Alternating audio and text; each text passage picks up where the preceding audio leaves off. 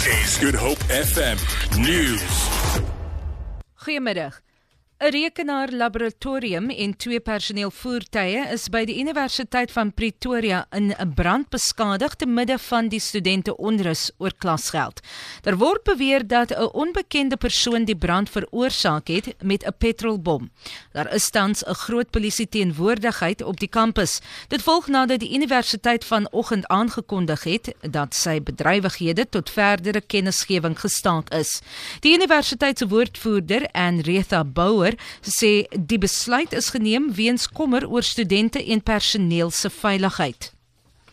Die Durban Universiteit van Tegnologie het al sy akademiese bedrywighede opgeskort by sy kampusse in die stad en in Pietermaritzburg. Studente het hulle aangesluit by die Fees Mas Volveldtog en het medestudente op talle kampusse uit lesingsale verwyder. Die betogers het onderneem dat hulle alle klasse sal ontwrig totdat daar aan hulle eise vir gratis onderrig voldoen word.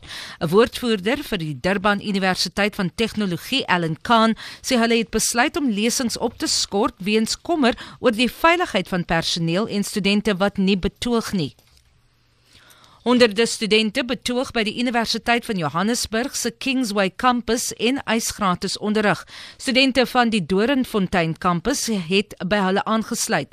Hulle eis dat die hekke na die kampus oopgemaak word en ander probeer oor staalhekke spring tot op die voetgangbrug wat na die kampus lei. Volgens berigte het studente by die Wits Universiteit na 'n vergadering ook met 'n betoging begin en hulle hou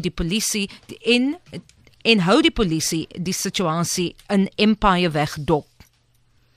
Die toerismebedryf sal toegang vir gestremdes by openbare plekke moet verbeter. Die minister van toerisme, Derek Hanekom, het in Bloemfontein op die jaarlikse openbare toerisme maand lesing gesê, sy departement het reeds in gewilde toerismestede soos Kaapstad en Durban toegang na openbare plekke vir gestremdes begin verbeter. Hanekom sê geboue en ander geriewe sal herontwerp moet word, omdat alle mense gelyke toegang tot toeristebestemmings moet hê. Hy sê gestremdes moet soos alle ander nie-gestremdes ook besienswaardighede kan beleef en geniet. Vir Good Hope FM nuus, ek's Vanja Klute-Collison.